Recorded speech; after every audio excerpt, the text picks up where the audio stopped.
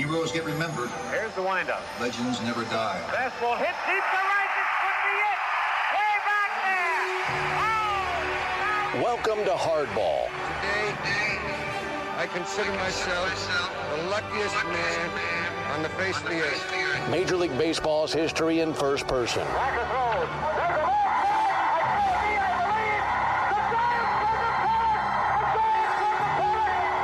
Conversations that span almost 20 years. It is 9:46 p.m. with the men who saw and made that history. Sandy into his windup. Here's the pitch. Many of whom are no longer with us. Swung on and missed a perfect game. Stories from the 1930s.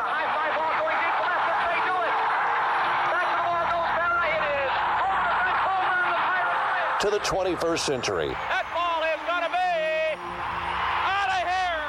It's gone. It's 7:15. There's a new home run champion of all time, and it's Henry Aaron. This is Hardball. Dad, you want to have a catch? Welcome to Hardball. My name is Chris Domino, and this is episode 16 of our audio trip through the history of Major League Baseball. Before we get to today's guest, I want to thank you for finding us, and I ask that if you think our little piece of the podcast world is worth sharing, you do so. Hit subscribe so you get a notice when a new episode drops, and if you listen on Apple, please rate and review. I'm told it helps spread the word as well. For those of you who are new, I hope you go back to listen to the previous episodes, because the best feedback I've gotten is that it doesn't matter if you root for a certain team. These conversations go beyond team loyalties and uniforms. I started this project not actually knowing it was a project almost 20 years ago. I had two goals. One completely thought out. Could I speak to someone personally involved in every one of the Sporting News' top 25 moments in baseball history? The other was to simply find interesting stories wherever they might be, not knowing where that might lead me. Well, today's guest fits both of those categories as well as anyone I've ever caught up with. What if I told you that a lifetime 266 hitter, a man with 34 career home runs and 390 RBIs, who retired at 30 years old, he'll tell that story here, was in the building and was on the field for not one, not two, but three of the game's greatest moments. Bill Mazeroski's home run to beat the Yankees in 1960? Wait until you hear the first-hand account and story of one of the all-time greats who cried after that. Willie McCovey's line drive to end the 1962 World Series? He caught it. And Roger Maris's 1961 season, as he broke the all-time home run record, he lived it, and we'll talk about it here. What if I told you that this man has as many World Series MVPs as Johnny Bench, Frank Robinson, Mike Schmidt, and Derek Jeter? What if I told you he has one more World Series MVP than Willie Mays, or Hank Aaron, or Mickey Mantle, or Cal Ripken? And that both of these facts are in large part what makes baseball the greatest game in the world. The World Series MVP list is the most eclectic list in all of sports. It runs the gamut of that makes sense, he's a Hall of Famer, to, well, guys like the man I caught up with a couple of months ago for this sit-down. To help explain who the man is away from the field, I will give you this. I think two of the greatest measures of a man might be, would you send your 18-year-old son to him to spend 4 of the most important years of his life with him? If college is to help you learn how to be a man and how to prepare you for life beyond the ballpark, check the box.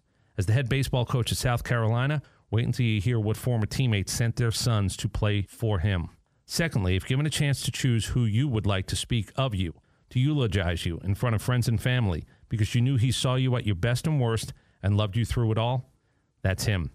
Bobby Richardson is 84 years old, and boy, has he led a life and enjoyed it. And his ability to recall the names and places and the import of it all is here. The role that Mickey Mantle played in his life and how it led to him being there at the very end of Mick's life. A life that Bobby played a large role in changing. Yogi, Whitey, Casey, Billy, Roger. Wait until you hear how different his nights out were than some of his teammates. A life led not perfectly, but certainly with his eyes and heart wide open. Here you go. Robert Clinton Richardson, Jr. When I was 14 years old playing American Legion baseball in Charlotte, North Carolina, they took our team out to see a film. And the name of the film was Pride of the Yankees, the story of Lou Gehrig. It was a sad film, but a great organization. And I thought, man, I'd sure like to be a part of that. 5 years later, at 19, playing in Yankee Stadium, and then 10 years later, a day at Yankee Stadium, when I could say, as Gehrig said, how lucky it has been for me to have been a Yankee. Here's your Pride of the Yankees. And the batter's Bobby Richardson, 1 for 4. What we call like the preacher on the club. There's a looper into left field, and it drops in there for a base hit. Bobby Richardson on with a single to left to open the 9th inning for New York. 18 runs scored. Nobody struck out in this ball game. Bobby's 11th hit in the series. There's a line drive in the right center field for a base hit. Richardson will score along around second and goes on into third. And there's a shot grab by Nelson, steps on first, and Randall gets back to first. He's safe, and McDougal scores. He rarely missed a game. He was not tall as far as stature, yet he had some 200 hit seasons. His name's in the record book in the 60 World Series, along with names like Mantle, DiMaggio, and Ruth, and even ahead of them in some slugging categories with one ball game. And I think that pride carried over into our play. I think Madeline Fittlefield was a quiet leader. I think that whether it's Kubek or Boyer or whoever it might have been, there was a certain pride that gave you the impression that if you were behind the late innings, you could still win. Well, welcome into another episode of Hardball. Tonight, we have the honor and pleasure to speak to Bobby Richardson, a man who played in a whole bunch of World Series games, I believe 36 in total, and 30 in a row at one point in his career as well, which still might be a record. He joins us today from South Carolina. Bobby Richardson with us today. Bobby, thank you very much for the time. How are you, sir? Well, I'm doing fine, and thank you, and glad to be with you today. Yeah. Thank you for calling. Oh, I really look forward to it. I just want to ask, without going into exactly how you ended up with the New York Yankees, everybody does have a story. And a lot of times it centers around a couple of scouts or more than that, maybe coming into a home and trying to figure out why this might be a good fit for Bobby Richardson, the son, as the scouts make the pitch a little bit to the families, every bit as much as the players at times. Can I just ask, is yours a similar story? You know, mine is, when I was a freshman in high school, I went out for the baseball team. My dad loved baseball. He afforded me the opportunities at Little League level and so forth. And so I decided to go out as a freshman for the high school baseball team, but was playing basketball and had tournament play, so I was about a week and a half late going out. Went out with a big catcher by the name of Latson Cubbage that later became an outstanding football coach, but he made the team after 3 days, and the coach said to me, come back next year. But instead of waiting till next year, I went out for the American Legion team, and we won the state championship, regional championship, and we were playing at a final game in Charlotte, North Carolina against Richmond, Virginia, and the winner would go to the American Legion World Series in Omaha, Nebraska. And they took our team out to see a film, and the name of the film was Pride of the Yankees, the story of Lou Gehrig, and Gary Cooper played the part in the film, Babe Ruth played his own part in the film, and I thought, man, what a great organization. I'd like to be a part of that. And then we got to the ballpark to play that game, and the Yankee scout was there. And he asked the coach to hit me some balls in the hole at shortstop. I was playing second base, but he wanted me over at shortstop and to field some balls from the hole there. And then he came up to me after the game and said, I want you to know that when you graduate from high school, I'll see to it you have a chance to sign with the Yankees. So I became a Yankee fan, and sure enough, at 17, the day I graduated, I signed. And what a wonderful opportunity for me. I do want to ask about another opportunity or two that was presented to you at the college level, but how many teams do you guesstimate? 16 team. There were 16 teams, right, 8 in each league, and of the 16, 12 gave me the exact same offer. At that time, there was a rule that was in existence that if you got over a $4,000 bonus, you had to go up and spend 2 years on the parent roster. Mm-hmm. That would be a waste of time unless your name was Al Kaline for most high school young boys. And so I had the same offer from 12 of the 16 ball clubs, and the Dodgers had tried real hard. They courted me pretty heavy, but my heart was set on a Yankee uniform, and it worked out good.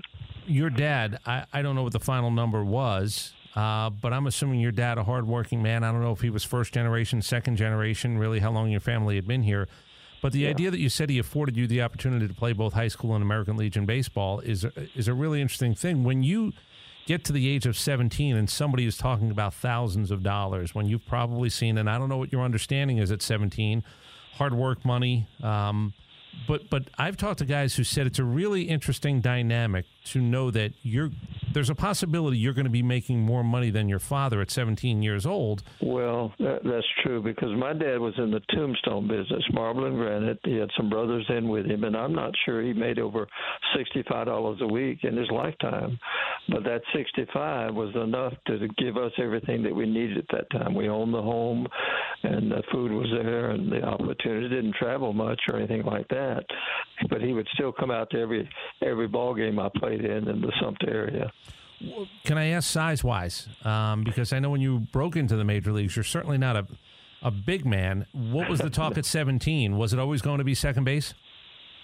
I was originally signed as a shortstop, and I played shortstop some. And when I got to New York, Casey Stengel said, "We've got Mr. Rizzuto. You better find a new position." And so I moved over to second base. And I actually, if you look back, I played a number of games, not a big number, but a number at shortstop and a number at third base during my time in New York. Actually, I was a defensive player to go in for Rizzuto. Wow. They would pinch hit for him in the last seventh inning. If we were behind in ball games, I'd go in and play the last couple innings on defense at shortstop. And I remember one time we were playing in the World Series. The only game my dad saw happened to be there that day, and Gil McDougall went up to Stengel and said, "I just don't feel good today. I feel like I'm too close to the hitter at third base. Why don't you let Richardson play third and let me play second today?" And Stengel said, "Okay, that'd be fine." So the only game my dad saw, I played third. So I didn't touch the ball that day, not a ground ball of any kind. So can I ask, the idea of, I think it was 19 or 20 years old where you're called up for the first time. Everybody also has that story of how they find out where they were. And Yes. and the idea that, okay, I'm going either to go to New York City or I'm going to meet the team on the road. No cell phones. You had to find a pay phone. You had to, I can't even imagine what those phone calls were like. Well, I had an advantage because I was playing AAA. Ralph Houck was my manager. We had on that same ball club Whitey Herzog and Darrell Johnson and Johnny Pesky and, believe it or not, Tom Lasorda. All were coaches on that ball club. And Johnny Pesky's wife happened to be going to New York on the same plane that Ralph Houck got me a reservation on when he said, "Gil McDougall's been hit by a line drive, and the Yankees want you to come up and be there in time for the game tomorrow." And so she was on the plane with me, rode all the way to Boston, and we talked to New York. And we talked about that first few days. She explained to me about Johnny and some of the times he had coming up like that, and your first day is a special day. So I was kind of prepared for a little bit of it. And it was at a situation where, not like when I signed as a 17-year-old and got off the bus in Norfolk, Virginia, I didn't know a soul, didn't know where to go. The only thing I knew was the name of the hotel that I was to go to and call the manager. I had his telephone number. So when you end up, got to the hotel. Well, when you end up at Yankee Stadium, they're going to give you a number, they're going to give you a uniform, and there's Mickey, and there's Yogi, and there's all of these guys that are now your teammates. But there's also been stories. The game of baseball is really different now in terms of how young guys are accepted. I don't know what the initial people have called it chilly. People have called it worse than chilly. What was your reception into that clubhouse? Well, I had an advantage because when I signed at 17, the fellow that owned the Coca-Cola bottling company in my hometown also owned the Class B ball club in Sumter, South Carolina. Braves Farm Club at that time, but Glavin and some others came through there. He had made arrangements with the Yankees for me to come up and to work out for 3 days before I went off into the minor leagues. And so he had a private plane. He said, "I'm going to fly you to New York." And I said, "Well, I've never been on a plane. Can we go any other way?" He laughed. He said, "We'll take the train." So we took the train from Sumter to Forest into New York, checked into the hotel, made all the arrangements there, went out to the ballpark, and I was to put on a uniform and field some ground balls with the infielders during batting practice, take some swings, then take off my uniform, shower, and go in the stands and watch the game. I fielded the ground balls Corsetti was hitting, and I walked up to the cage, and I wasn't about to step in front of anybody, and Mickey Mantle came over by and said, "Hey, kid, come on, take a couple swings." And I walked into the batting cage, and for some reason, Mickey and I just hit it off. So when I came back at 19 on that first day in the dugout, in uniform, Mickey came out and he said, "Hey, Rich, come over here a minute." He said, "I'm going to make like I'm showing you around Yankee Stadium." And he said, "Within 2 minutes, there'll be 2 or 3 photographers over here, and you'll be headlines in all the newspapers tomorrow." It wasn't 2 minutes. It wasn't 1 minute. They were all there. And sure enough, the New York Times, the Daily News, I had my picture, Mantle, showing me around the next day. And so I had a little bit of an advantage there with one friend. I felt like he was a friend. And believe it or not, later in life, we had a little place together in Boone, North Carolina, at Grandfather Mountain. He came down to my hometown. He came to Columbia when I coached down there.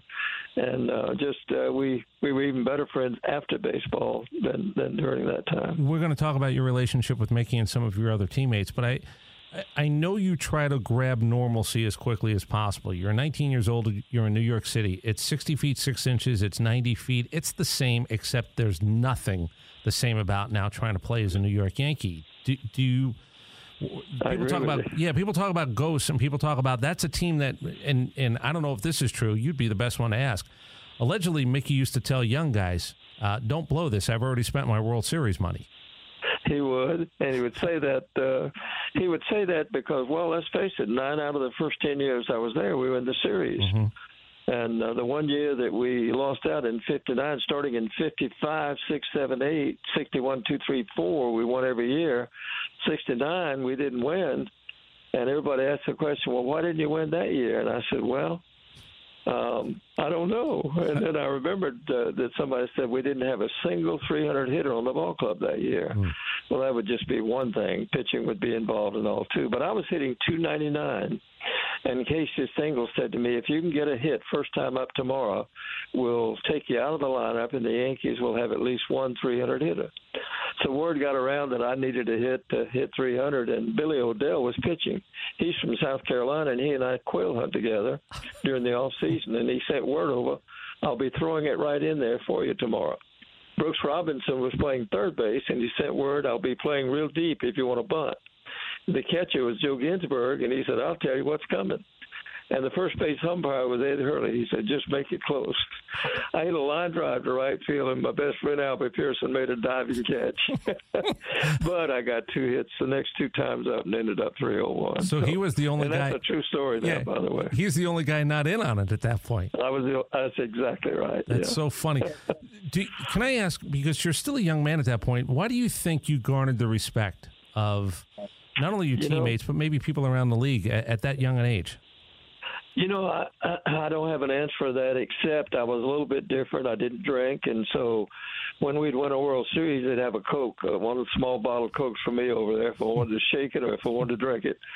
And I had a great rapport with my teammates. So much so that here we are sitting now years later, and I've had 9 of my teammates' funerals. I'm not a pastor. My 2 boys are, but each one, starting with Maris and Mantle, Maris really was the first one in Fargo, North Dakota. He died at 51 years of age, and his wife called and said, Bobby, we'd like for you to represent the Yankees and have the eulogy at Roger's funeral. And then at that funeral, Mickey was a pallbearer, and he sat by me in the motor home going back. It was so cold out there to the hotel, and he said, I want you to have my funeral. I don't remember answering, but he reminded me every time I saw him after that, and sure enough, when he passed away, I had to make all the arrangements. I had to find the church, had to find Bob Costas and ask him if he'd come speak, and he picked out the pallbearers. He had done that, and he had asked me to call. The singer was a guy that he'd played golf with all the time by the name of Roy Clark, and I asked him if he would sing. But and then it went on down the line, Bob Turley, Steve Hamilton, Clete Boyer, Moose Skowron, Ralph Houck, all of those guys. Everything was different, but every one of them. So I just had a real rapport. In fact, just 2 weeks ago now, not even quite 2 weeks, Jim Coates passed away, and his widow called and asked if I'd have his funeral in Northern Neck of Virginia. So if I would have told you at 19 years old, 19, you're going to play in a World Series game. Oh, wait, no, you're going to play in 36 of them. If I would have told you that you were going to be a World Series MVP, if I had told you any of these things at 19, now look, there has to be an understanding that you could play the game. 12 teams don't come into your living room unless you can play. But at 19, there's a really good chance, because Mickey had a situation where you could wash out. You've never had anything but success. And there is a burden. And it's, with all due respect, you're not playing for Kansas City at that point. You are playing for the New York Yankees and Casey Stengel, and there's media around to basically write down everything you do. If I would have told you any of these things to the 19-year-old version of you, what do you think you might have said? I would have believed you. I would have said, that's exactly right. They've just traded Jerry Lump and Norm Sebring away. They were young guys waiting for a chance to play just like me. And I actually went up to the Yankees and said, hey, I'd like to go somewhere where I can play every day. And I remember George Weiss said, you just be patient. You go play. Don't you worry. You stand right here. You're not going anywhere. And that gave me a little bit of confidence, but you're right in your analysis. I would never have believed it, even if you would have said I'd have played in that many series games or if I'd been a most valuable player that held a record that still stands after all these years. I only had 26 RBIs that year, all year long, got 12 in the World Series. No, you're right. And it's really incredible. So I do want to ask you about your teammates in a couple of seconds, but the idea of playing at the major league level in the 1950s, they're one-year contracts. I tell the story all the time. Carl Erskine told me there were 26 teams in the Dodger organization, 26 minor league teams. He said, of course I never put an ice bag on my arm. I couldn't let him know anything. You didn't want anybody to have any advantage to try to take the uniform off you. They're signing people all around the country. There are scouts all over. I tell young guys today in the game, they're always looking for your replacement, but they have no idea what baseball in the 40s, 50s, and 60s was about. You're right. You're right. And I had my downs, too. When I signed, I took the bus from here to Norfolk. Mickey Owens was the manager. They were in last place. And I remember going to the hotel, and then I kind of found out where the ballpark was and rode out with one of the other guys. And they had a shortstop that was having a great year. He was their best player, home run hitter, and he was going to the reserve program for 3 weeks.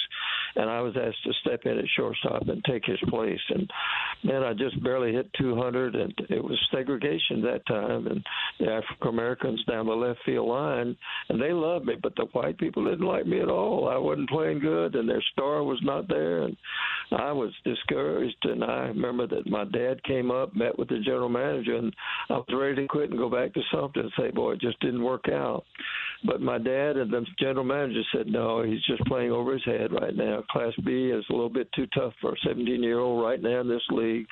Said he's going to Olean, New York, and there in Olean he'll be playing with young boys his age. And I went to Olean, and then 30 games or so I played a hit 412. And I skipped over Norfolk, the Class B tub, the next year and went to spring training with the Class A Binghamton Triplets. Played every inning of every ball game. We played the Yankees on exhibition. They came down to play us, and Mantle hit a home run. We beat them 5-3, and Casey Stengel said to me, he said, hey, Rich, he said, I want you to come down. I'm having a special training season class for some of the young players, and I want you to come down and be a part of that. And I said, I'll be glad to come, and I did come, and then I played every inning of every ball game in Binghamton. I was second in the league in hitting, and made the All-Star team, and then the next year went to spring training with the AAA ball club. Do you know that? Again, the right person asked. The story with Mickey is when he came up and he struggled, the same thing. He was going to quit, and his father. Again, it's a lot of times it's the father, right? The lead mines, yes. Yeah, he said. So here's your choice. Said you always got the marble yard. The marble yard is granite and marble tombstones. That my dad was in that business. Mm-hmm. And I guess that's what I would have been looking forward to. I did my first year, though, when I signed. I went back to the University of South Carolina and enrolled in college at the University of South Carolina. I was doing it on a semester basis. Mm-hmm. And so I did go that first year. The second year, my dad got sick, and I switched over to a business college in my hometown. And then the third year, he had a battle with tuberculosis, and I had to drop out. I did go over and take some credits at the Bible College, but you had to, in those days, get some kind of job during the off season. Right. Too. Now, were you offered scholarships at both North Carolina and Georgia Tech? I was, but one of them was political in the sense that there were three businessmen in town, and they had great contacts with Georgia Tech, and I was actually offered a basketball scholarship at Georgia Tech, and then I was offered a basketball scholarship at Presbyterian College. And then North Carolina was another political thing where the folks in town not only knew the baseball coach, but one of their relatives was teaching at the school, but the scholarship would have been partial scholarship, not full. So like at Georgia Tech. Let me ask you about October baseball. Okay. I mentioned normalcy. You try to make it as normal as possible. Do you recall this many years later of butterflies, anxieties, anticipation, not having a problem with it? Because your career numbers in October are phenomenal. And while you can scout, and there are so many numbers in today's game, there's analytics and there's reams of paper, My whole thing is, until you know what somebody's heart rate is, do they want the ground ball hit to them in the ninth inning? Do they want the at-bat? Does the guy want to come out of the bullpen and pitch the ninth inning? It's the one measurable that doesn't really exist. Do you think that you had something a little bit different to succeed in moments like that? You know, I do. I would like to that ball hit to me. I'm laughing now, but I remember when the situation came up in the 62 World Series, Willie Mays was on second, and I walked over to second. Matty Lou was on third. It was 2 outs. McCovey was coming up, and I stood up on the bag with Willie Mays there, and Kubek came over and said, well, I sure hope McCovey didn't hit the ball to you. And I said, why? He said, you've already made one error in the series, and I'd hate to see you make one now. Now, he was kidding, of course. We roomed together. Sure. Mays was laughing. But I went back, and I wanted the ball hit to me. I said, you know, I want the ball hit this way. Clete Boyer said just what you said. Clete said, I sure don't want him to walk him and let the right-handed Orlando Cepeda come up. He said, I'm not sure I'm ready for that ball to come my way. And Clete Boyer is one of the best defensive third basemen of all time. Yeah, absolutely. Yeah, absolutely. Yeah, you know what's crazy, and I'll ask you about the McCovey at bat in the 62 World Series. But to get to 62, and Tony Kubek, tell everybody again what Casey Stengel called you guys. You had a nickname. Was it Casey or Ralph Houck who actually called you guys the Milkshake Twins? Oh, the Milkshake Twins. It was Casey. That was before Ralph. Ralph didn't come on board until afterwards. When we clinched a pennant, the Yankees would always hire detectives to follow the Mantles, the Marises, the Fords, the Billy Martins, and so forth. But they were so smart, they'd get in a cab and get out the other side, and the detectives couldn't keep up with them. But they found out they had to turn a report in, so they followed Kubek and I and Bobby Shantz. And we went to the YMCA and started playing ping pong. They were by a theater and bought some popcorn. We didn't go to the film. We just got the popcorn. And that was their report back to the Yankees. But we were dubbed after that, Kubek and I, the Milkshake Twins.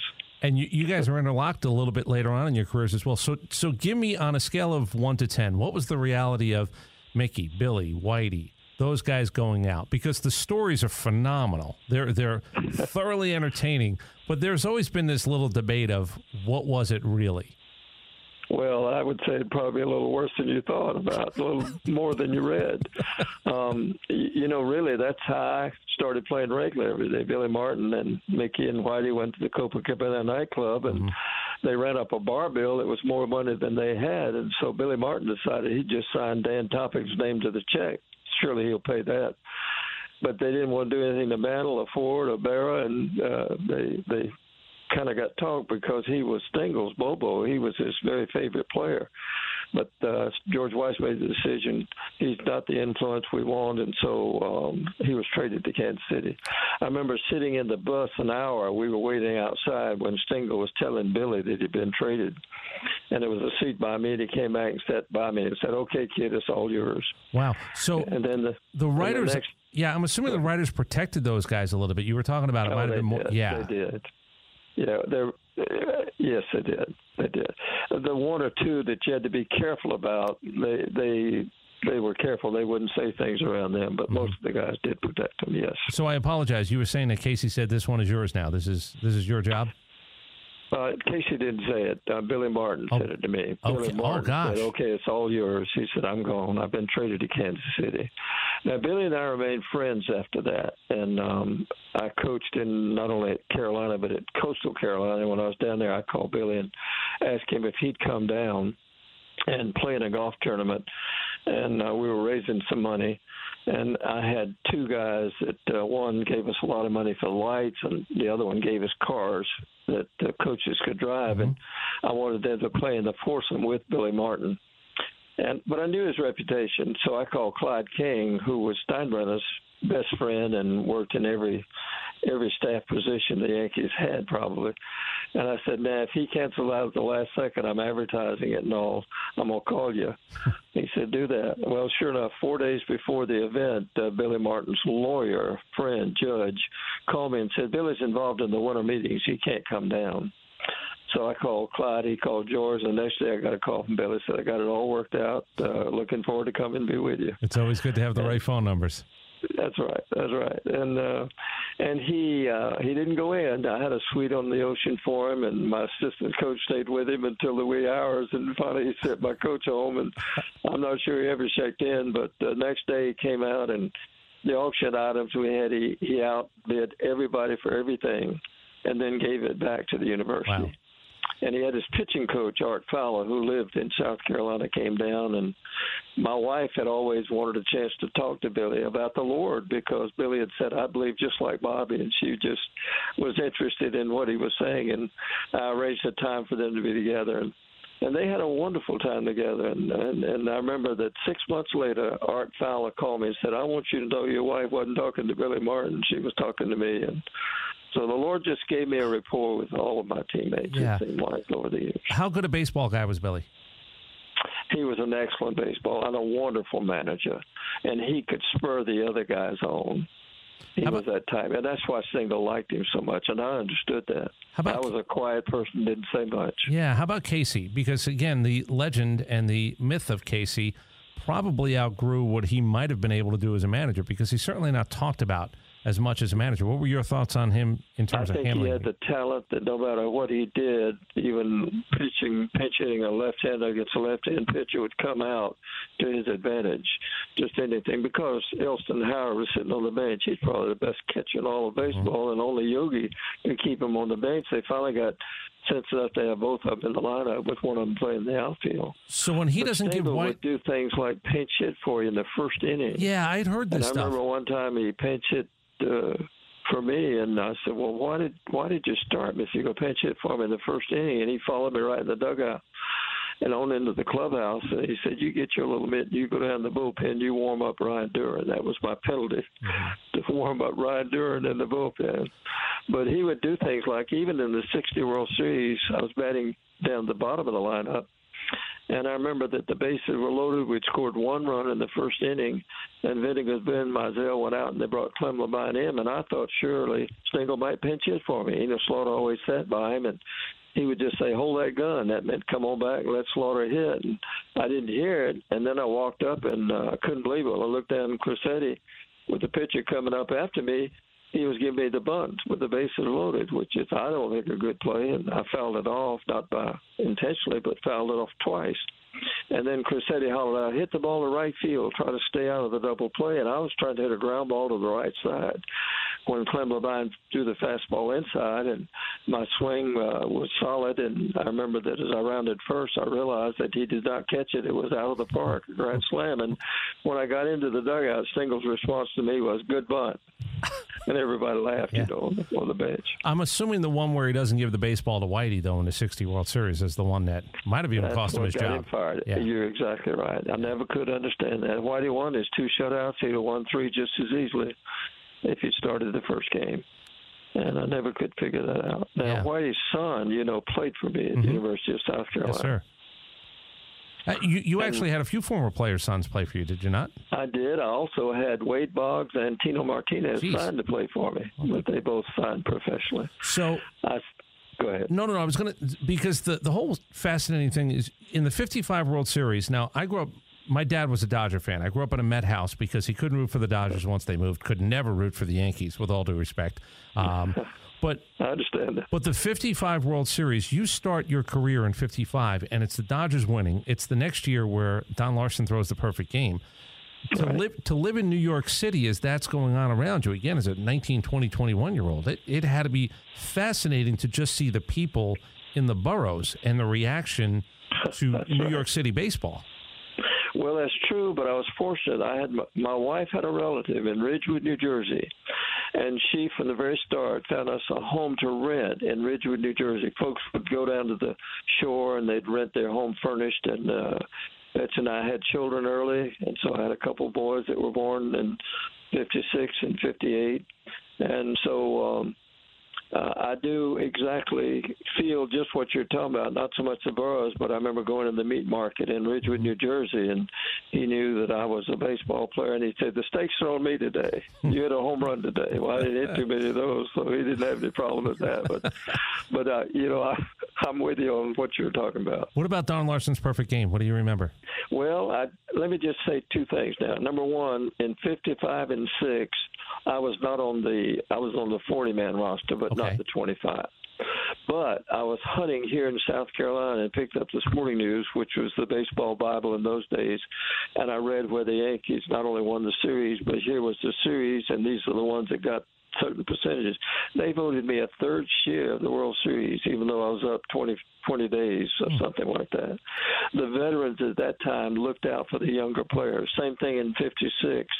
I was not there. Billy Martin made a great catch, and he was the second baseman in that 56 series.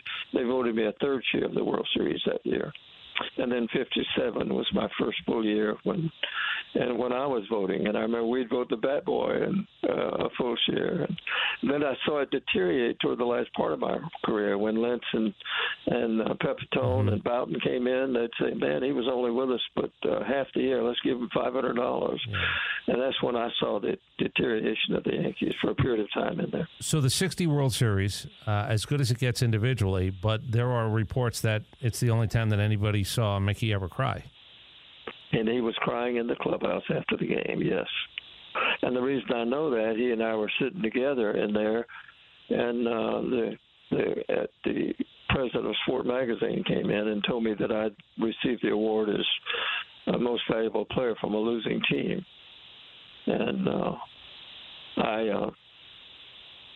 I was shocked. I had no idea. I didn't know you could even win. I didn't know there was such a thing. But I do remember that Mantle was there crying, and he said, "Well, that's an honor." So he made some comment like that. He said, Ball one outside. Just get on, Billy. Just get on. Bring you out. Johnny Blanchard and Ralph Terry having a little discussion.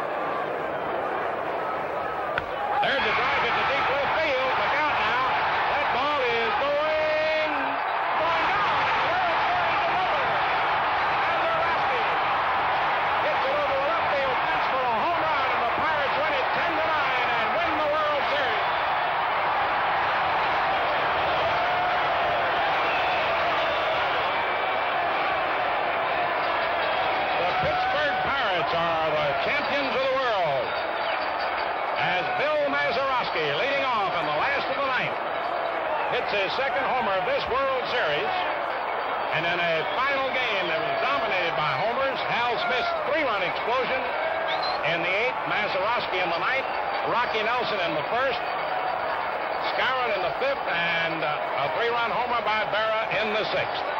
And the Pittsburgh Pirates are acclaimed the champions of the world, and the final score, the Pirates 10 runs, 11 hits, no errors, the Yankees 9 runs, 13 hits, 1 error. Do the ones that you win, do they feel, because I've had a lot of players and general managers and managers tell me that the ones that stick with them more might actually be the losses. Now, I'd hate to think that that's the way it sort of plays out for a lot of guys, but the pain of the loss is equal to or worse than the joy of the win. It doesn't sound like you really have a life where... I'd say equal. For instance, let's say 63, your team had already moved out to the coast, but Koufax was pitching. And I remember that Kubek struck out, I struck out, Mantle struck out, Kubek struck out, I struck out, Mantle struck out. Third time up, I just wanted to be a first ball hitter, hit it somewhere. Kubek struck out again, and I struck out again. I walked by Mantle, and he shook his head. He said, "No use for me to go up there," and he got him 3 times, too. But I can remember that just as good as I can remember any World Series, and I can remember that it was 4 losses in a row. When I was embarrassed, but then again, I realized who was pitching, and Erskine was there, of course, that you've interviewed, and some others. They had a great ball club. I mentioned... You mentioned Roger Maris. I can tell you my youngest daughter's middle name is Maris for Roger, and it's not somebody that I didn't know him. I just thought there was something very interesting about him. Can I ask you? I agree in every way. Yeah, he seemed like a gentleman. He seemed, and the 61 season, I don't know, again, fact from fiction. I've spoken to people like you in the past, but Bob Serv and a few others about what New York was like and who was pulling for who, and he wasn't an original Yankee. So Mickey, who at times had been slapped around a little bit because people were as great as he was, well, shouldn't Mickey have been better? But all of a sudden, 61, the story seems to be that Yankee fans galvanized around the idea that they were rooting for Mickey. I never really understood it, but I wasn't there. Roger seemed to handle himself with class. And everybody wanted Mickey to be the one that broke Babe Ruth's record. Roger had been traded in. But Roger was a very quiet guy. But I remember him playing against him. He was the toughest guy in all of baseball to break up the double play. He'd throw a rolling block into you and knock you in left field. So I made the double play a different way when he was on first base. I was glad he came to us as a teammate. But you're right. They were booing Mantle and getting on him. And then Maris came to town, and for a while that took it off Mantle and they put it on Maris. But then in 61 and 62, he was most valuable player. Or was it 60 and 60 and 61? Yeah, 60 and 61 MVP. And but he was it was a tough year for him. Every question, every reporter, same thing. Are you going to break Babe Ruth's record now? And he was losing his hair, and it was tough. And it's true that Mickey was the one we wanted to win, but when he dropped out, our allegiance went over to Roger, and we wanted to see him break it. But it didn't mean as much to Roger. He wanted to actually sit out of the game. Ralph made him play that last game when he hit the home run. The record just didn't seem to mean that much to him. But he was a good ball player. And when I had his funeral, I honestly said I really felt like he defensively could make all the plays. He had a great arm, a great base runner. He hit the home runs, MVP. I felt like he should be down the road in the Hall of Fame. Yeah, and I had an opportunity to speak to Pat Maris at one point and meet his sons on a couple of occasions, and I don't know what the dichotomy was with Mickey as a family man compared to Roger as a family man, but there was probably armchair psychologist. The stories about Mickey didn't think he was going to make it much past 40, family history. Roger unfortunately passes way too young, as you said, at 51. But was there maybe that moment? Did I read it wrong? And again, history can be interpreted in a bunch of ways. I was always fascinated by their relationship because it didn't seem like it was cantankerous. It didn't seem like it was. It wasn't. Yeah. So why do you think it had to be played up that way? Was it just so many newspapers in town having to sell newspapers? They were just competing against each other to break that record, I think. But they were buddies. Mickey would pull for Roger. Roger would pull for Mickey. And it was genuine. It wasn't any fake thing at all.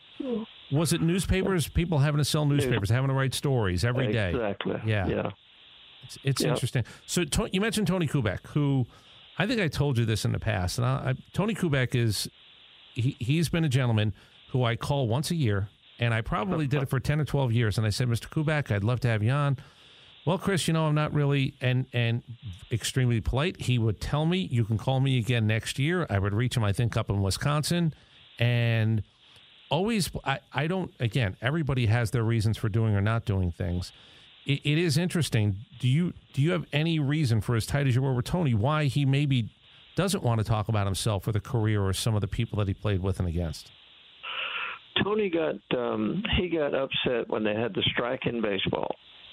He just felt like baseball was too great a sport to be able to turn your back on it like that. It had been too good to too many people, and he walked away from it. And to my knowledge, he's never been back to a single ball game. Probably doesn't watch the games on television at all. Not mad, but just disappointed. And for that reason, the only thing he's gone back for. He used to do some things, the four infielders, Moose, myself, and Boyer, and it was all done for Boyer. He needed the money at that time. He was going through a health situation, and Tony would go back and we'd do some memorabilia things together.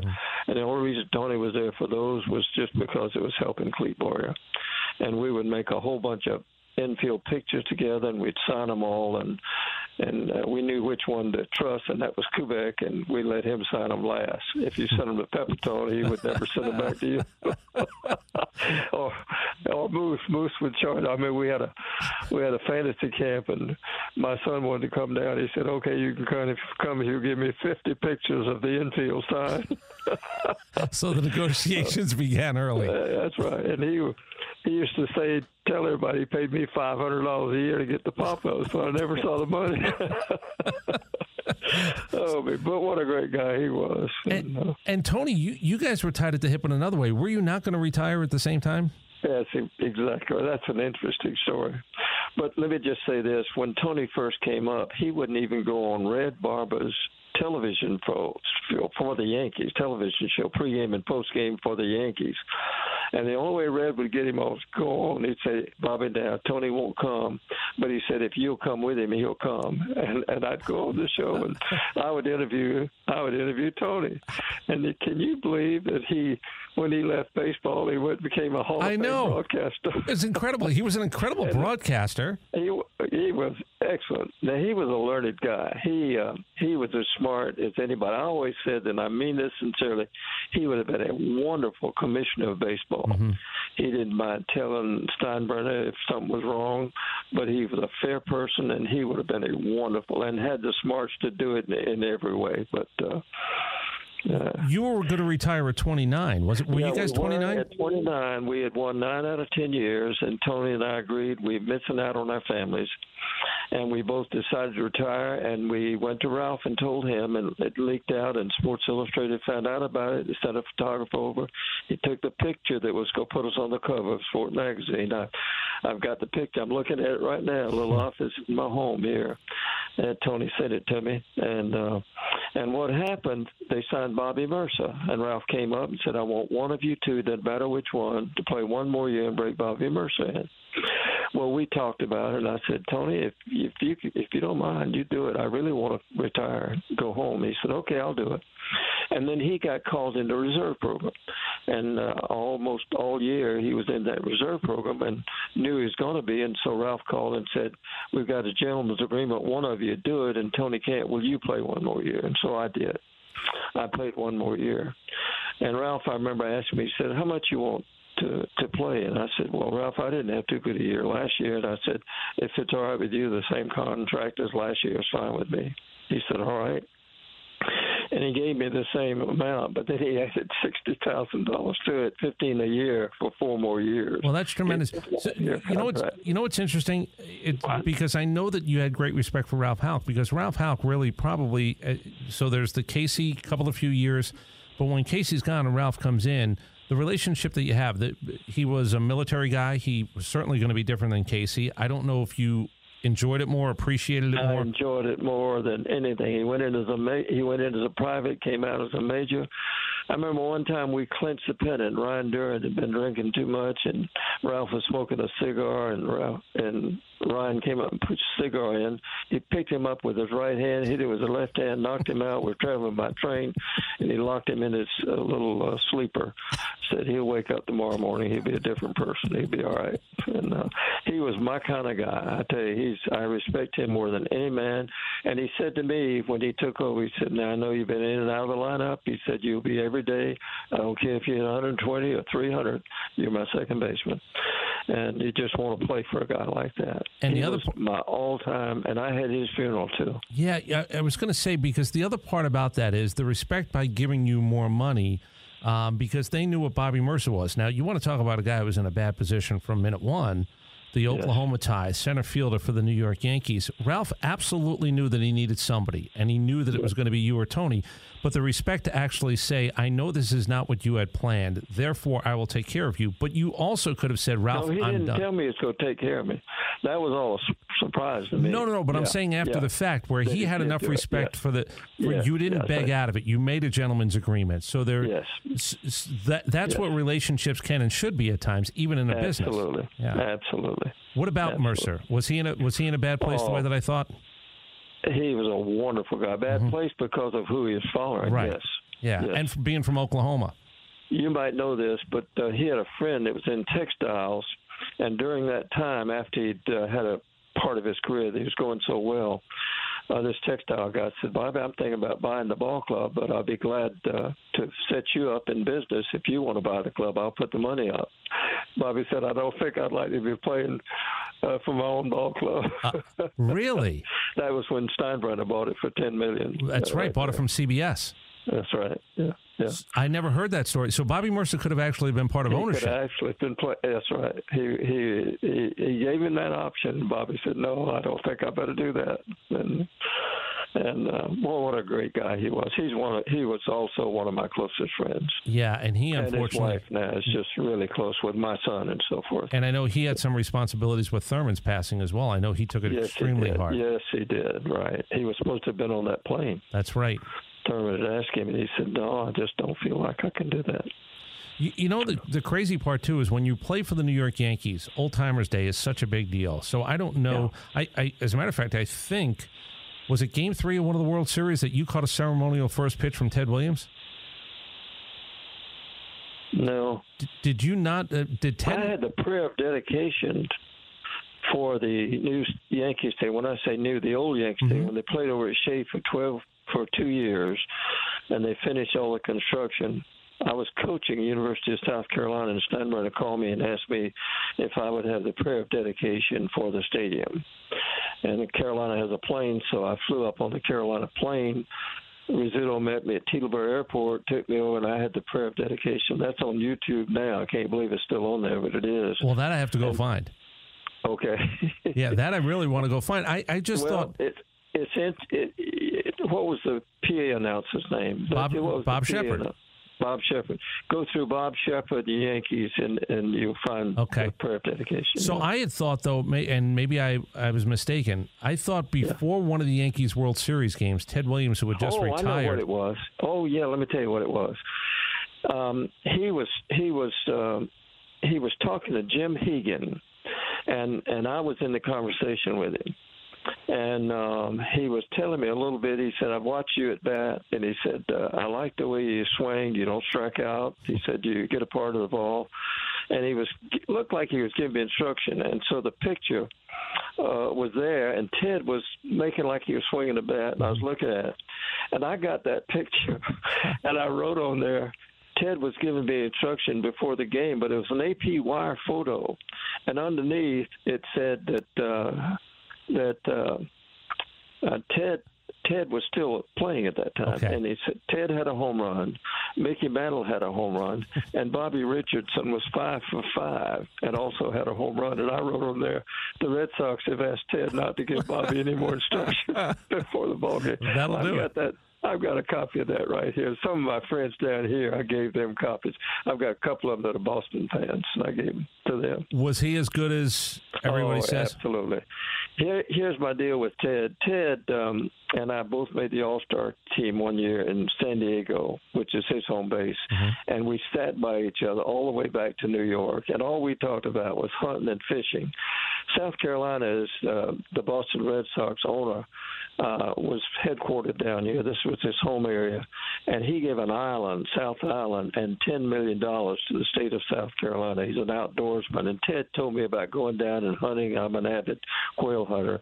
And we just had the best time and hit it off. And after that, he'd slide into second base and he'd say, "Hey, Richardson, how many bird dogs you got? You shoot a 28 gauge over and under?" You know, and we just had a wonderful time talking about that. And it remained even after the Old Timers game. So, as good a hitter as everybody says? Best hitter in baseball. Best Absolutely. hitter. Okay. Best hitter in baseball. No doubt. I'm going to put you on the spot now. Because one of the other things that happens when you play for the Yankees, it's Old Timers Day. Yes. And then when you're in spring training, I'm assuming you have players from the 20s, 30s, 40s, certainly around at different points. So you probably had an opportunity. Your who's who of who you had an opportunity to be around over the course of your career has got to be as good as anybody's because of the association and the years you played for the Yankees. If I told you Joe DiMaggio or Ted Williams, and the infamous, there was allegedly talks over drinks that why not trade one for the other and let's just put them in a ballpark where they could both really even be better if that's possible than they actually were. Which guy do you think you would have taken? Because you managed Before to. I did that, I would say that trade should have gone through. I would love to have seen DiMaggio hitting against the Green Monster. And then I would love to have seen Ted Williams with 200. Of course, Boston was short. Pesky Pole was short, too. But Yankee Stadium went out a lot farther shorter. And, do you know for a fact that those conversations actually happen? Yes, they did. Yeah. Yes, they did. They sure did. And you got to know this now. DiMaggio came back and coached for 2 years just to upgrade his pension. And so he was my coach. And he really liked Kubek and I. He trusted us, and he would come over and say, "Hey, Rich, Tony said, when you get to California, I'm not going on this trip. I'm staying here. I'm not going there. Your phone will ring. It'll be Marilyn Monroe. Tell her I'm not making the trip, but that I'll be in touch with her." And our phone rang 3 times. That happened on 3 times. Tony answered the phone all 3 times. Perfect. Oh, man. So what would you have done? Who would you have picked? You know what? DiMaggio didn't strike out. And I'm prejudiced. 56 game hitting streak, and I've got a picture right in my thing out here. You know, it's a big picture with the most beautiful frame. It was given to me by Sam Simplizio.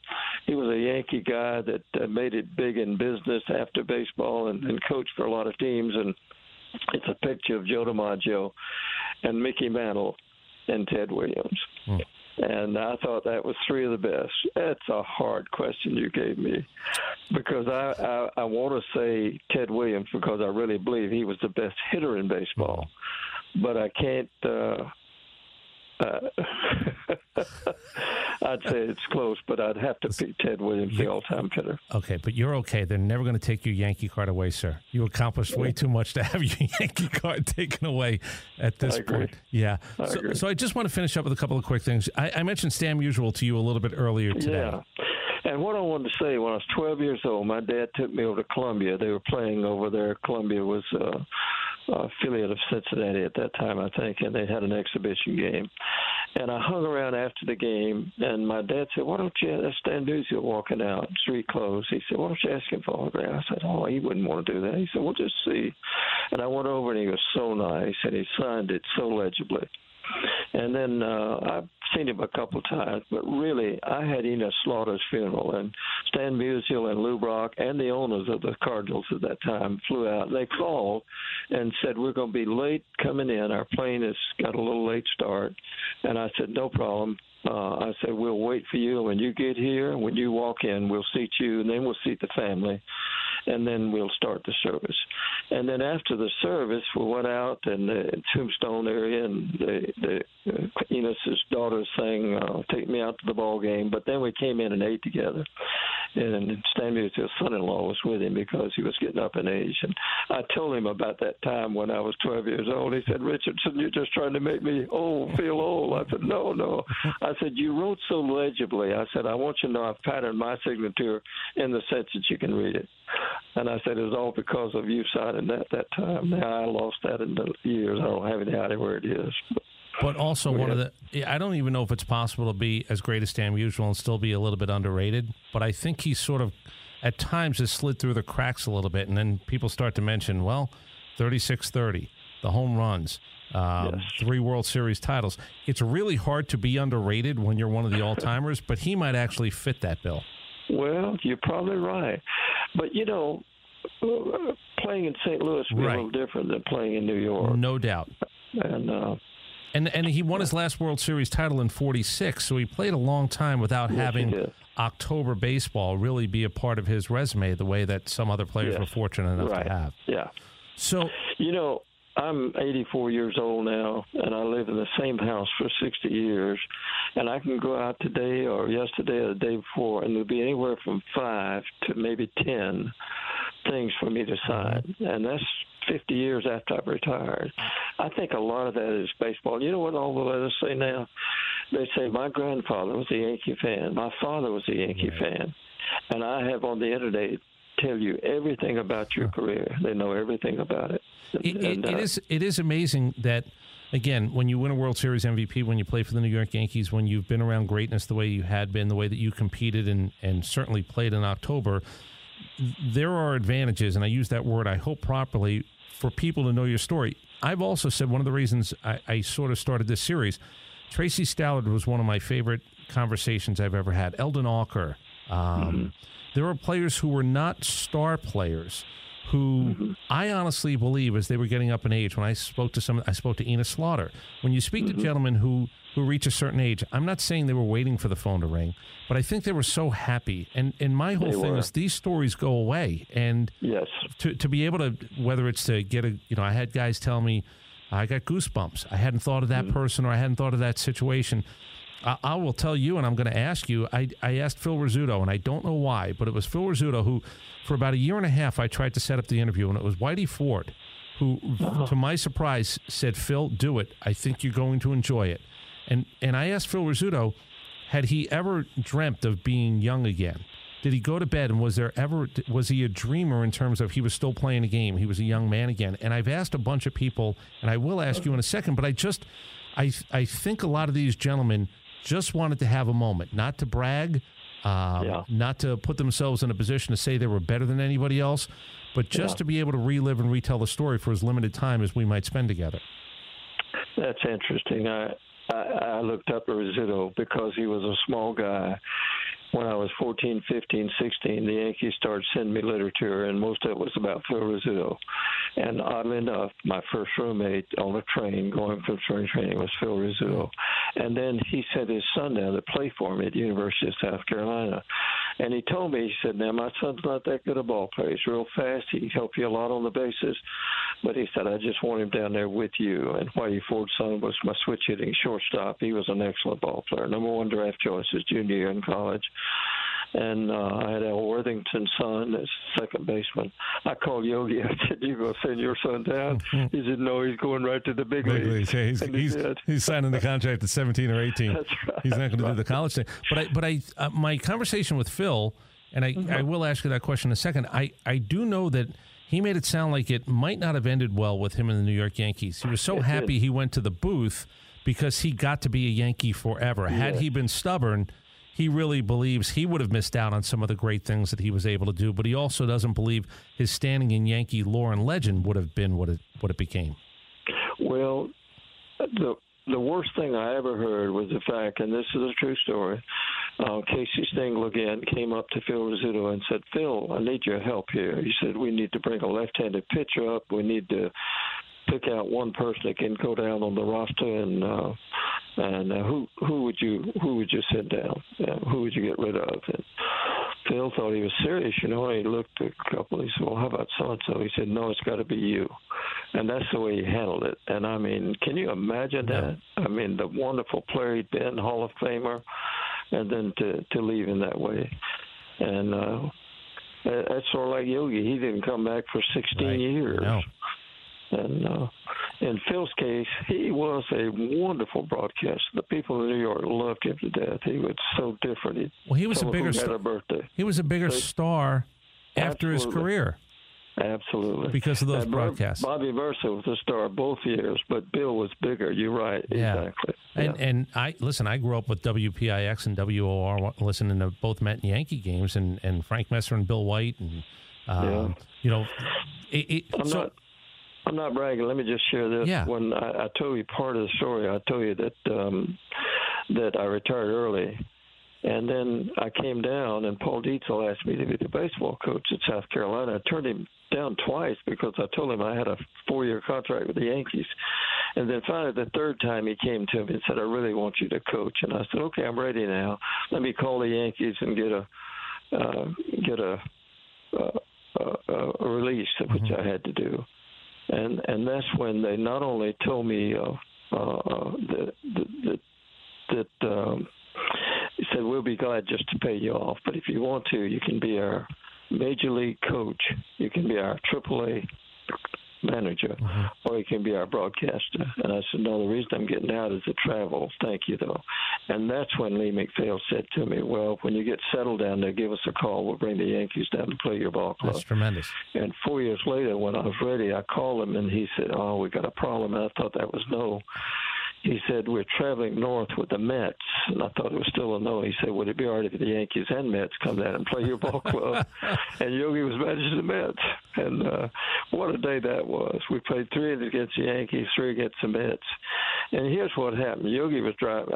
I drove the bus out to pick his team up. And he said, what are we doing today? And I said, well, we're playing 3 against you and 3 against the Mets. He said, y'all can't compete with us. He said, I'm pitching batting practice every day. Let me pitch to your ball club. He said, that way you can have it a little more even. I said, sounds good. I want him dressed out. I'll go up and announce the game. And he did, and we beat the Yankees. And he pitched against the Mets. We beat the Yankees and the Mets because Yogi was pitching for us. So think about this now. not only do those guys in your team, 18 to 22-year-olds, they're going to play college baseball. But hold on, here comes a bus, and there comes Yogi Berra. And what the heck? Yogi's going to pitch today. That story, so these people at this point, I don't know if they're grandfathers yet, but certainly father. Can you imagine the stories that group of players has? Going on. Yeah, absolutely. And the fans that came out have stuck with us. They just stuck with us. That just made we had 12,000, 15,000 biggest. And Yogi and the Yankees and Mets both told me that was the biggest income they had from all spring training, even though they were splitting it. Right. So I'll ask you that question I asked Phil Rizzuto. Okay. Do you ever dream? Are you, because again, here's the other thing, and he got really quiet for a second, and it's sort of been a theme, unfortunately, for a lot of people your age and the generation that you played in. He said the worst part about, I'm one of the last guys. Duke Snider said the same thing. I don't have an ability to pick up a phone to call people. And he said, and both have said, and a few other players have said, that the thing that I have to realize that hits me once in a while is I don't really have many guys that I can pick up a phone and call these days. Wow. Now, I've got one little advantage in that he sent his son down. His son married a South Carolina girl. And so for those years, we were friends because his son was down here. And I was down. I'll never forget, he was supposed to bring the ring out to the wedding at the big Catholic church down in Charleston. He forgot it and had to send somebody back to the hotel to get the ring. But anyway, I know exactly what you're saying. And I think I'm fortunate in that I had Kubek to talk to all these years. Ralph Terry calls me once or twice a year. We're all exactly the same age. Okay. And so I have, but we weren't exactly the last ones, you know. Yeah. But I think I have one other advantage because I don't dream and I don't think about former games like that. Somebody asked me, what was your biggest thrill in baseball? Well, it changes. Mm-hmm. One of my biggest thrills was in 1962 when I led the American League in hits with 209, and Mickey was voted most valuable player. My biggest thrill is that when he accepted his award, he said Bobby should have won it. Wow. And that's my biggest thrill in baseball. For Mickey to say that. That comes from, as they say, a legitimate source at that point, a guy who lived that season with you. Absolutely. Do you think Do you think anybody's enjoyed their life as much as you? And I'm not, again. No. You know, I don't think so. I really don't think so. And I was, these last 4 minutes, I was saying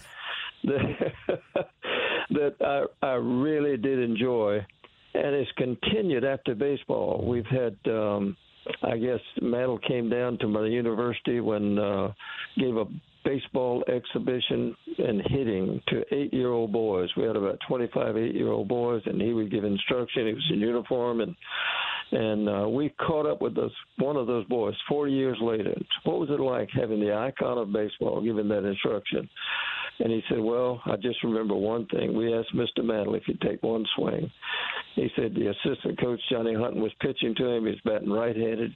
He hit the ball over the ballpark, over the football field, into the parking lot, and I jumped up and said, we can't do that. My car is parked over there. But are you still there? We've lost it again. Yeah, no, I'm here. Oh, you're here? Yep. Okay, good. But to be honest with you, I just enjoyed every minute of it, and but I knew it was time to get out. Yeah. At the time I did. How often do you have the just quick aside, again, I think I told you, my dad was a Brooklyn Dodger fan. His favorite player all time was Gil Hodges. My mom was a Duke Snider fan, so they dated at Ebbets Field. My dad was a big Dodger fan, and I remember there was a Father's Day where he didn't know, and I was probably in my early 20s. I was just working. I probably had $5 in my pocket because all of a sudden I'm a working guy now, and I surprised him. Duke Snider had a book out, and he was doing a signing in Brooklyn, and I picked up my dad, and I didn't tell him what we were doing, but we went to see Duke Snider. And when he realized what was happening, and I saw this in front of me on a number of occasions, and I've seen it now with players of this generation who are starting to retire, the idea of grown men nervous, some shaking, that's a really interesting, strange dynamic for, I'm assuming, players to, I'm sure you're humbled, and I'm sure there's a lot of different things. But you've witnessed that. You've had people come up to you to ask you about these games and events and these players, and they're grown men who get visibly sort of worked up a little bit about meeting guys such as yourself. Well, that's funny, but I had 3 people come by today because it's close to Christmas. 3 people came by. One brought a dozen baseballs, and he works with young boys. But I've got a guy coming tomorrow all the way from North Carolina. He's going to drive all the way from North Carolina. He's a Yankee fan, and he'll just go crazy when he gets here. He said, "I can't believe I'm here." You know, that is humbling. It really is humbling, and I have that often. And not that I was an outstanding ball player. I played on a great team with some great players, but because of the winning those championships and all, some of them know my name and some of them feel that way. But I can't imagine what somebody like Mantle, you know, or one of those guys would have been like. Bobby, go ahead. No. I was going to say Bobby Cox became friendly with Mickey, and yes, he did. He played in Mickey's golf tournament, but he used to sneak Mickey in to the old stadium here, and Bobby went out of his way to tell me, he said, "Chris, look, I'm telling you, Mickey knew the game. I know the stuff with Willie Mays and Bally's and Atlantic City and how that sort of was, baseball mishandled that because they really didn't know what to do, but he told me that no doubt, and this is Bobby Cox, Hall of Fame manager, he said, no doubt in my mind, Mickey should have been working in baseball because he was not just Mickey, he was actually a guy that knew the game and could judge talent." Absolutely. I agree totally with that. I agree totally. Bobby Cox and I quail hunt together. Back when he was getting 2 new knees, we go down to Albany, Georgia, and quail hunt a little bit. And I always liked him. In fact, he loved Mantle. He took off from when Mantle's funeral. He came all the way to Dallas, Texas, and left his ball club to come to the funeral. I just spoke to Jim Maloney a couple of weeks ago, and I'd spoken to Don Newcomb in the past, and I know that Don Newcomb struggles with alcohol. He was one of the first, I'm assuming, to go very public with the idea that he wanted to help other players. And Jim Maloney says, no doubt about it, Don Newcomb saved his life because Jim Maloney went from being a guy who was pitching in the major leagues, as he told me, a family, a house with a pool, and he did say with a pool, to living in a hunting shack, basically, with another guy who had gotten divorced, sleeping on the floor, not even in a room. But he got an outreach call, and he spoke to Don Newcomb. I think he said it's 36 years now that he's been sober. Wow. You more than anybody with Mickey's situation and how Mickey really, I know he gave his life over to some degree, and I know that you were a part of this, to God. And there were a lot of players who went through things that we wouldn't know, didn't know, and you did need somebody that you could lean on. I can't even fathom for guys like Don Newcomb and Mickey Mantle to have to admit that I have a problem because they had lived their lives just being this larger-than-life character. The most poignant interview on television I've ever seen was Bob Costas interviewing Mickey Mantle after he'd been through Betty Ford. He was wearing a cap that I had given him. I was on the baseball assistance team, and they'd given me around the All-Star team, gave me all the equipment, and I gave it all to Mantle. And he was wearing a cap, and it took so much courage for him, looking like he did at that time, to get up and say, "Man, oh man, I haven't been a good husband. I haven't been a good father. I'm no hero." And then he said, "But I still have a void in my heart," and that came later. But for him to take the courage to do that, but you're right, and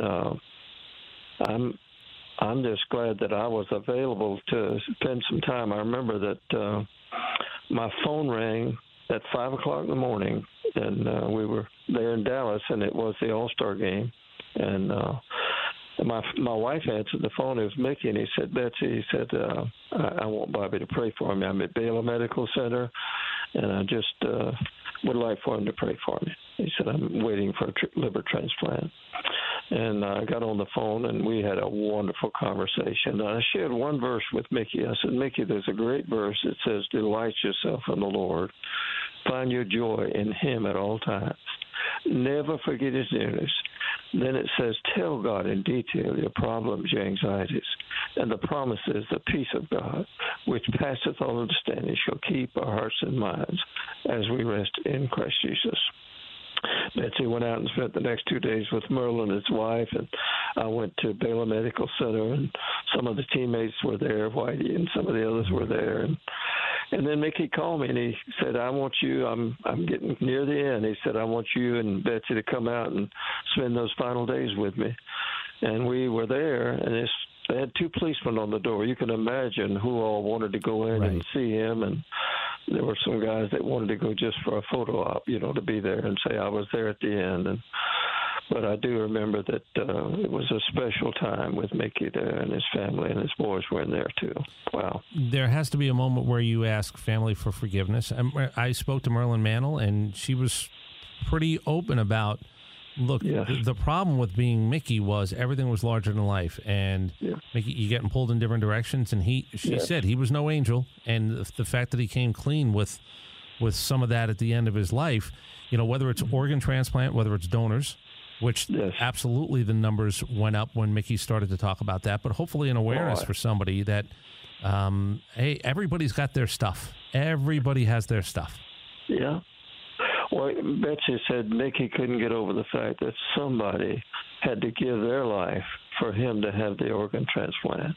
And he started that with a humbleness you wouldn't believe, how humble he was, how grateful he was that somebody had donated their organ so that he might live a little longer. It didn't turn out that way. In fact, my wife right now is battling kidney failure, and we've been down to Mayo Clinic for the last I've been down 4 times, and she was at the top of the list, and one little test to go, and that was a mammogram, and she had cancer in the breast, and we've since had the surgery corrected, and she has no cancer now, but she's still in liver failure, and once you get a cancer like that, you're off the transplant list, so dialysis is probably the next thing for her, but we're hoping she'll stay where she is for a while now, so we'll see how that works. Are you more proud, Bobby, of your life after the game or the time in uniform? Well, I think it's a combination. I think I'm proud of my life because I had a great rapport with my teammates. And then even Eli Gerber, and I got a letter from him right before he died that you wouldn't believe, just telling me how he turned his life over to the Lord. He's written a book telling about it, about alcohol and so forth. Pat Summerall's another guy who did that as well from another sport. He meant a lot to Mantle, absolutely. He's the one that got Mantle to go with Eddie Ford. That's right. Yeah. That's right. Yeah, again, everybody has their thing, and sometimes it's public and sometimes it's not, and sometimes people fight tooth and nail to make sure it doesn't become public. But when you feel there's an obligation to let people know, hey, this is happening more than you know, it can happen to somebody like me, there is probably an impact that's going to be different than somebody not named Mickey Mantle or Pat Summerall. Whether it's fair or unfair, that's the truth. That's exactly right. Yeah. Well, Bobby, you've led a heck of a life. I enjoyed talking to you. Thank you for putting up with my time schedule and working at the end of the time. It was good. I'm fascinated by the career. I'm fascinated by the post-baseball life and the family life that you had and what's becoming really important to you for this many years. And I really appreciate it. One thing we're doing next week, between Christmas and New Year's, I've rented a little place in Black Mountain, North Carolina. It's a YMCA facility up there that we go to for FCA all the time, but it has 16 bedrooms and maybe 10 or 12 baths, and it's got a kitchen that'll handle 50 and a dining room that'll handle 50, a heated gymnasium. And I have 17 grandchildren and 12 great-grandchildren. And when you add the spouses in and all, it'd be 48. And all 48 of us are going up there to spend 3 days. Now, that is a life. That is a life well lived, sir. You know what I call it? My last team picture. Well, congratulations on getting all 48 up there, because I have two teenage daughters. I got one already that can't come. She's a young girl that she's 20 now, 24, and she graduated from Clemson in engineering, has a top-notch job with Exxon out in Baton Rouge, and she's in charge of a turnaround, and she's responsible for the whole thing, and she can't get out of it. But that's all right. She's got a good job, and we'll see her later. Well, congratulations on everything. I'm so glad we had an opportunity to do this, Bobby. Thanks, Chris. All right, have a really good day, sir. Thank you. Appreciate it. Given to Bobby Richardson, a standout second baseman for the Bombers for 12 seasons during the 50s and 60s. Richardson's 209 hits in 1962 led the American League. A 7-time All-Star who won 5 Gold Gloves, he was a classic team player who always made others around him better. Bobby Richardson leading off. Second base, Tony Kubek. Shortstop, Roger Maris. right field. Mickey Mantle, center field. Busted flat in Baton Rouge, heading for the trains, feeling nearly faded as my jeans. Bobby thumbed a diesel down just before it rained, took us all the way to New Orleans. Line drive to second base. The Yanks have won the World Series. As Bobby Richardson grabs that line drive, and the Yanks have won it 1-0 to take the World Series in 7 games. And look at those Yanks. Mobs Ralph Terry out there as Richardson was playing in perfect position.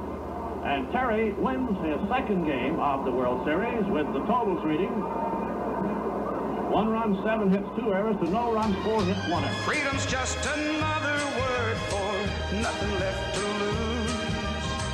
Nothing's left is all she left for me. Feeling good was easy, Lord, when Bobby sang the blues. Feeling good was good enough for me. Good enough